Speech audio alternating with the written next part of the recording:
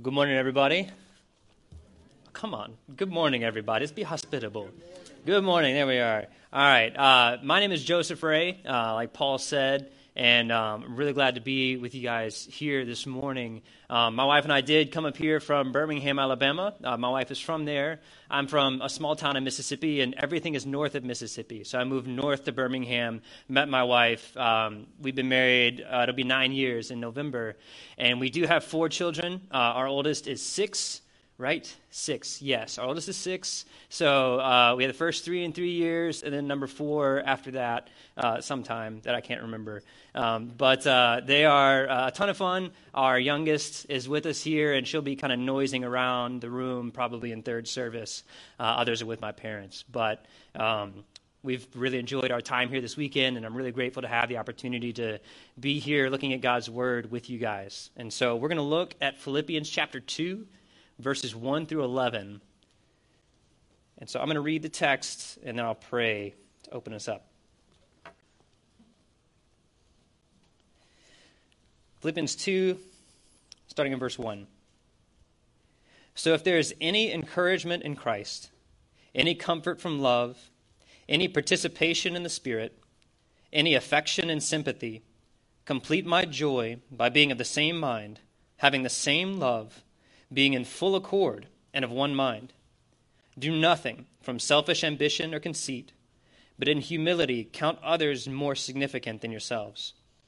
Let each of you look not only to his own interests, but also to the interests of others. Have this mind among yourselves, which is yours in Christ Jesus, who, though he was in the form of God, did not count equality with God a thing to be grasped, but emptied himself by taking the form of a servant and being born in the likeness of men. And being found in human form, he humbled himself by becoming obedient to the point of death, even death on a cross. Therefore God has highly exalted him, and bestowed on him the name that is above every name, so that at the name of Jesus every knee should bow, in heaven and on earth and under the earth, and every tongue confess that Jesus Christ is Lord, to the glory of God the Father. Let's pray. Dear Lord, we have so many things in our lives in general, and particularly now, that seem like they can make us lose focus on you. Between just everything going on with the coronavirus and our political circumstances, the turmoil that we're facing, there are so many fears and so many things that can pull us away from you. And Lord, you don't want us to live in this escapist fantasy world away from those things. You intend for us to be salt and light in the world.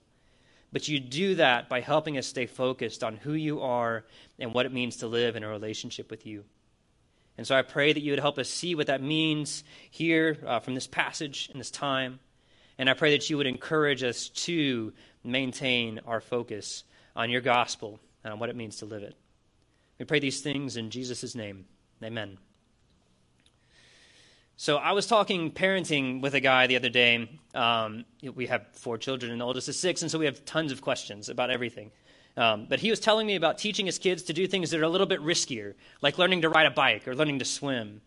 And he said something that struck me. He said something that he'll tell his kids when he's having them face a risk of some sort, is he'll say, don't focus on your fear, focus on your Father. Don't focus on your fear, focus on your Father. And that struck me because he's not denying the existence of their fear. And he's even acknowledging that there might be something that they have to be afraid of. There's a little bit of a risk in what they're about to do. But he's trying to shift their focus to help them on the task at hand because he knows it's something that they're able to do and that they're with him. Paul's letter to the Philippians was written with a similar intent. So when Paul writes, he's writing from prison in another city. So he's either in a jail cell or he's under house arrest, which meant he would have been literally chained to a Roman guard in his house. The Philippians sent a messenger to him that's partly out of concern for him. They want to find out how he's doing, but also partly because they're having some challenges as well. So they're facing some kind of external pressure or persecution, and they're having these internal divisions that are so sharp they're causing fights among prominent members of the congregation. So external pressure, internal division, that sounds nothing like the church in America today, right? So why on earth are we talking about this? So the Philippians wrote to Paul out of their fears, and Paul writes this letter back. He doesn't deny that he's in jail. It's true. He doesn't deny that they're under pressure, that they have to deal with their disagreement, because they will. He's going to talk to them about how to do that. But he writes this letter to help shift their focus away from their fears and onto the life that they're called to. And he summarizes his vision for that in Philippians 1, verse 27, which we didn't read, but I'll read here right now. Paul writes, "Only let your manner of life be worthy of the gospel of Christ, so that whether I come and see you or am absent, I may hear of you, that you are standing firm in one spirit, with one mind, striving side by side for the faith of the gospel." So in essence, he tells them, don't focus on my imprisonment. Don't focus on your persecution, on whatever it is that's dividing you. Focus on living like you've been called to do, in a way that's worthy of the gospel, so you bring honor to our faith. You strive side by side. That word striving is like an athletic competition. I could say to a football team, strive side by side to hold the faith and see it advance into the world. So that's what Paul wants, that they would focus on living and sharing the gospel. Now, I've said the word gospel a couple times already, and so if you're here today and you are a Christian or you don't know what the gospel is, we're really glad you're here, because the gospel is the core message, the core truth of the Christian faith. And what it is that there's this perfect, all-powerful, completely good God who created the world and everything in it, including us, as just this act of gratuitous joy. He created this world, good world to enjoy, created us to enjoy it in a relationship with him. But our first ancestors broke that relationship, wanting to find their lives apart from him. And this kind of corruption called sin entered the world. So all of us, regardless of race, class, or wealth, or how good or bad we are by any society standards, all of us have that corruption in us, to where by default we live for ourselves first. And the self deceit or violence or slander or anything else, they make us guilty under God's sight, so that we deserve punishment. If that's news instead of good news, it's kind of like an addiction recovery. The first step is admitting you have a problem and you need help. So the bad news. But the good news of the good news, which is what gospel means, is that God doesn't leave us in that guilty state. So to forgive someone who's wronged you is to take that cost onto yourself so they don't have to pay it. So if someone steals $1,000 from me because I have a background in ministry and I'm just flush with cash all the time, that's a joke. If someone steals money from me, for me to forgive them means to accept the loss of that $1,000 and that they give it back. And so forgiving them means eating that cost. God took the cost of our sin on himself by sending his son to become a being that was both fully divine and fully human, not half and half, but completely God and completely man. And that son, Jesus, gave up his life as a sacrifice for our sin, paying the sentence that we deserved. And he was raised from the new creation beyond the reach of death and sin. And when we come to believe that these things are true of Jesus, that he is that person, and we entrust our lives to him as our Lord, then we become joined to that new perfect nature. And given everything that's true of him becomes true of us. So as he is perfectly right in a perfect relationship with the Father, we become the same. As he is adopted, or as he is God's natural son, we adopted as we become his sons and daughters. And we become the heirs who will inherit the new creation. God comes back and he remakes the world with no corruption, no sin, suffering, or death. We will stand to enjoy that, not because of anything that we've done, but entirely because of the grace of God on our behalf. And then we respond to that grace. We respond to that in a way that shows God's holiness and love. Our personal life, in our relationships, in our neighborhoods, our workplaces, in our culture. See those things spread forward. A little bit more like good news, right? That's the good news of the gospel. And I'll just say that if it's something you haven't heard before or have a lot of questions about, I would love to talk to you after service. I know Paul or any other leader would as well, so we'd like you to come ask us about it after service because we'd love to talk with you more. But this is what Paul wants them to focus on. He wants them to live in a way that honors that gospel and shows the truth of it. And he wants them to be focused on that and moving that forward. And so he gives them 3 actions from this passage to help them stay focused. And that's what we're going to look at today. So the first action is to remember the goodness of Christ. Paul wants us to remember the goodness of Christ, to focus on the gospel. This is verse 1. Let me read it.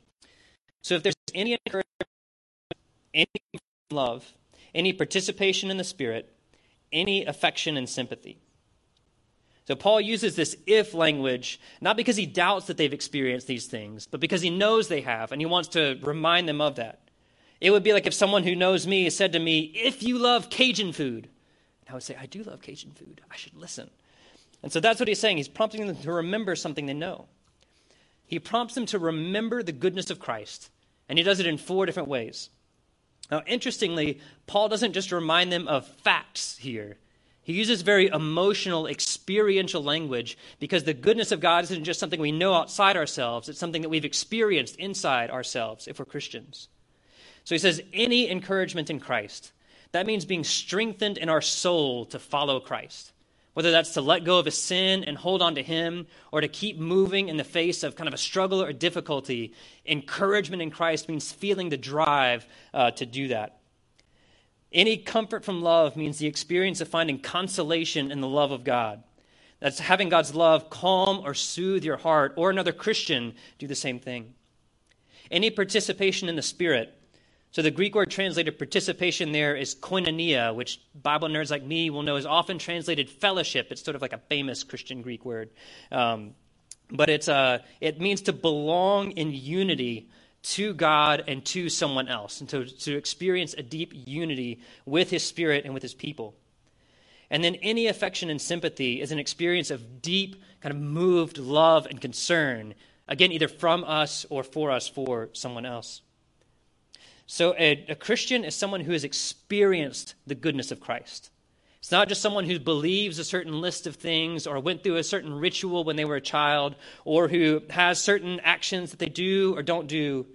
A Christian is someone who has come to know the living God through the grace of Jesus Christ, brought into our hearts through the Holy Spirit in a way that changes us. So we experience his love for us, and we experience love for him and for others in turn. And it's worth noting here that Paul is intentionally broad in the experiences that he talks about. He doesn't specify whether he's talking about past experiences or present experiences. He doesn't specify whether these came from God in what we'd call a spiritual experience through studying the Word or worship or prayer, or whether they come from another person through God or from God through another person.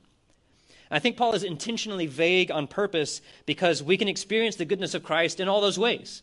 We can have past goodness in our life and present goodness.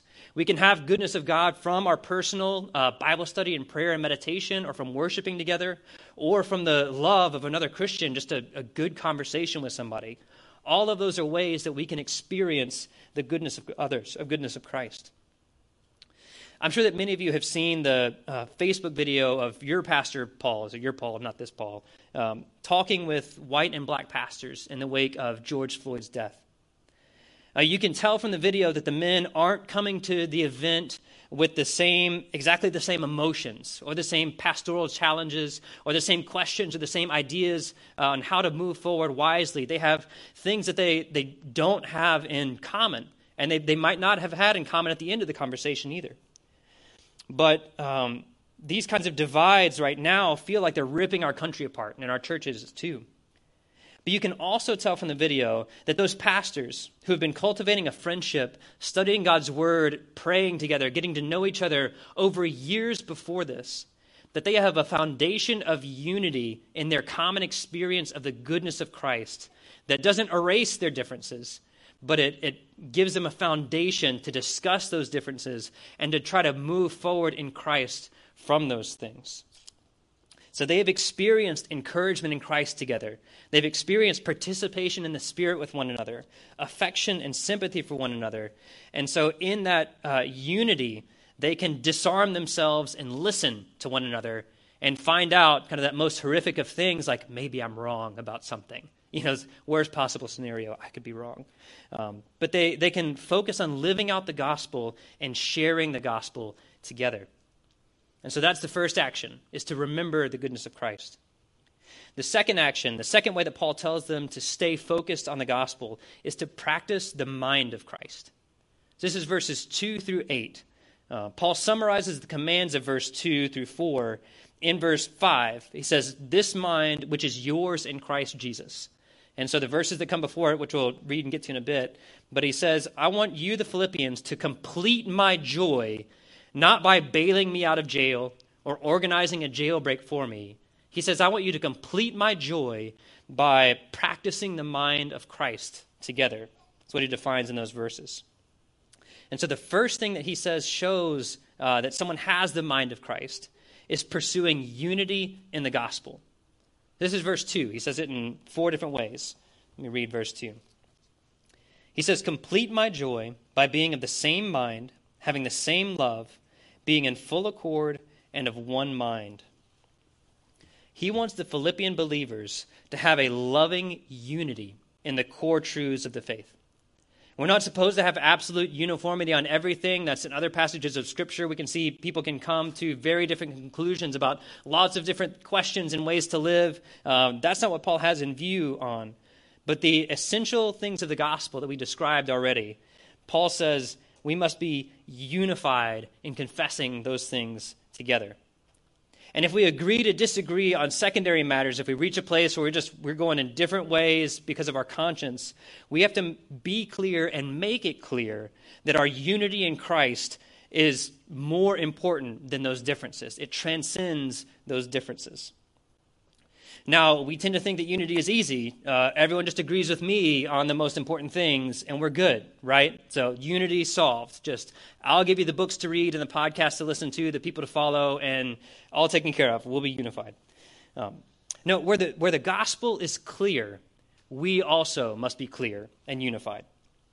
But where the gospel leaves room for our consciences to lead us in different directions, having the same mind and the same love means tolerating differences that would divide us just from a purely societal perspective.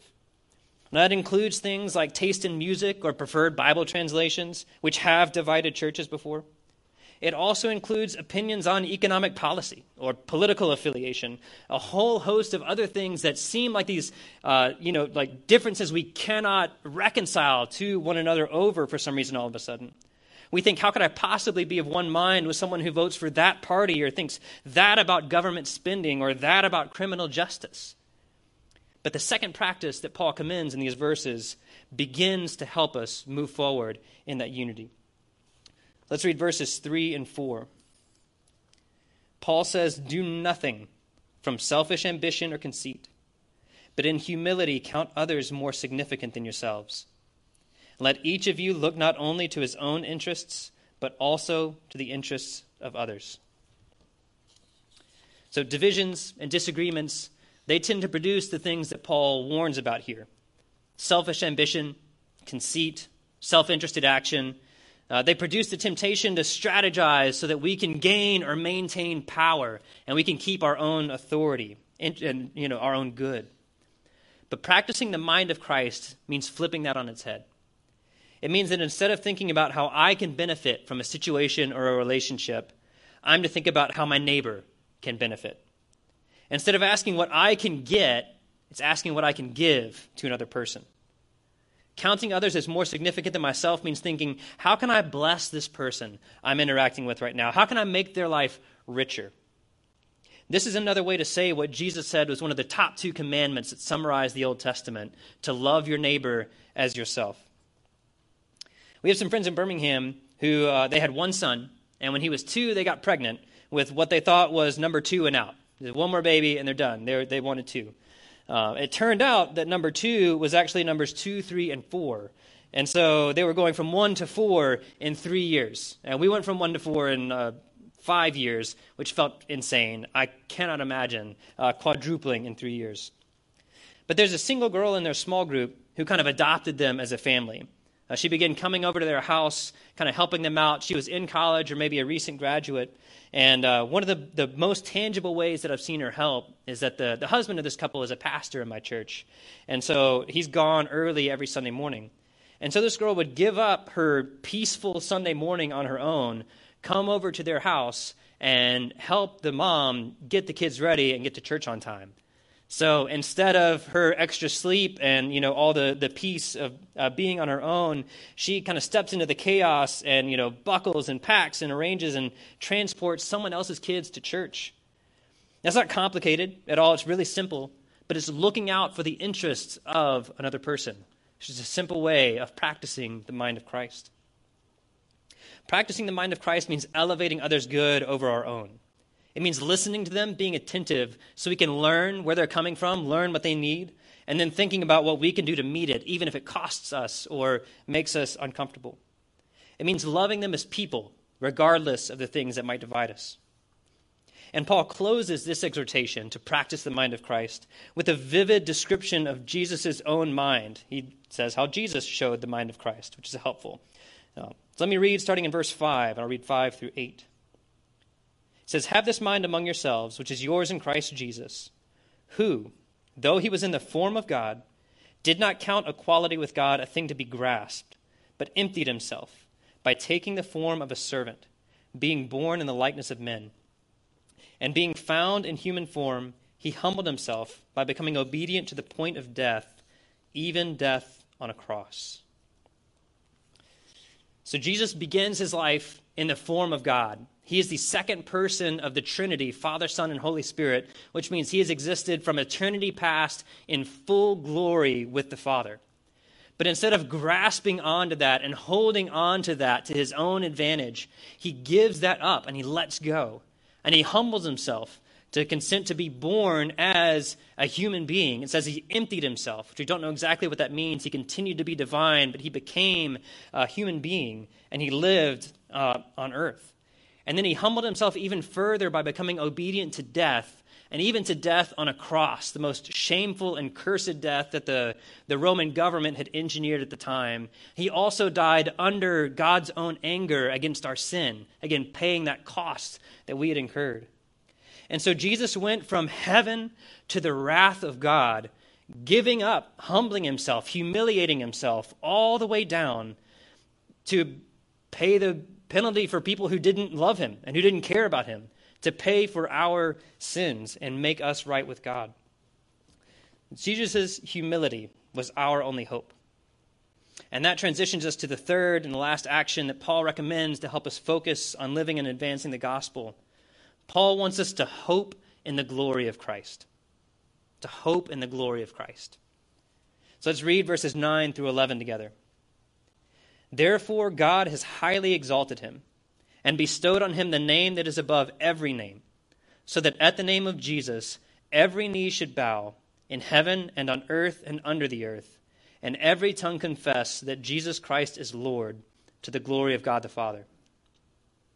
So after Jesus went all the way down from heaven to earth to the wrath of God in his humiliation, it says God the Father raised him from this to what this passage describes as his exaltation. So Jesus is recreated in a physical body that's beyond the reach of sin or suffering or death anymore. The Bible calls him the first fruit of a new creation, which we might call like the proof of concept of a new creation. He shows that there is a different kind of world that can and will be made. And God exalts him, bringing him all the way up to the throne room of the universe and giving him the name above every name. That means that the authority, the title above every other, because God, he made the universe, he owns the universe, he grants Jesus that title, that authority. And because of that, Paul says that at Jesus' name, every knee will bow in heaven and on earth and under the earth, which is all beings, all people, now living, now dead, wherever we are, we're going to be raised and we're going to bow and we're going to confess that Jesus is Lord. So what Paul is describing here is there's going to be a moment in history where God says, it's over, it's done. And he's going to rejoin heaven and earth, which have been separated. And every being is going to be raised to life and going to see Jesus as God's king and is going to bow and confess that he is that king. And it doesn't matter what you thought about him in this life. It doesn't matter who you were, how important you were, what you had. You are going to bow and confess just like everyone else. And the people who didn't belong to Jesus in this life, the people who were more consumed with self-love than trusted in him, to those people, Jesus is going to say, "Depart from me. I never knew you." And those people are going to spend eternity apart from him, under the penalty for sin that he could have covered for them and would have covered for them. But to the people who did trust in him, again, not the self-righteous people or the people who grew up in the right place or who voted the right way, but the people who gave up control of their lives and gave themselves over to him instead of trusting in themselves.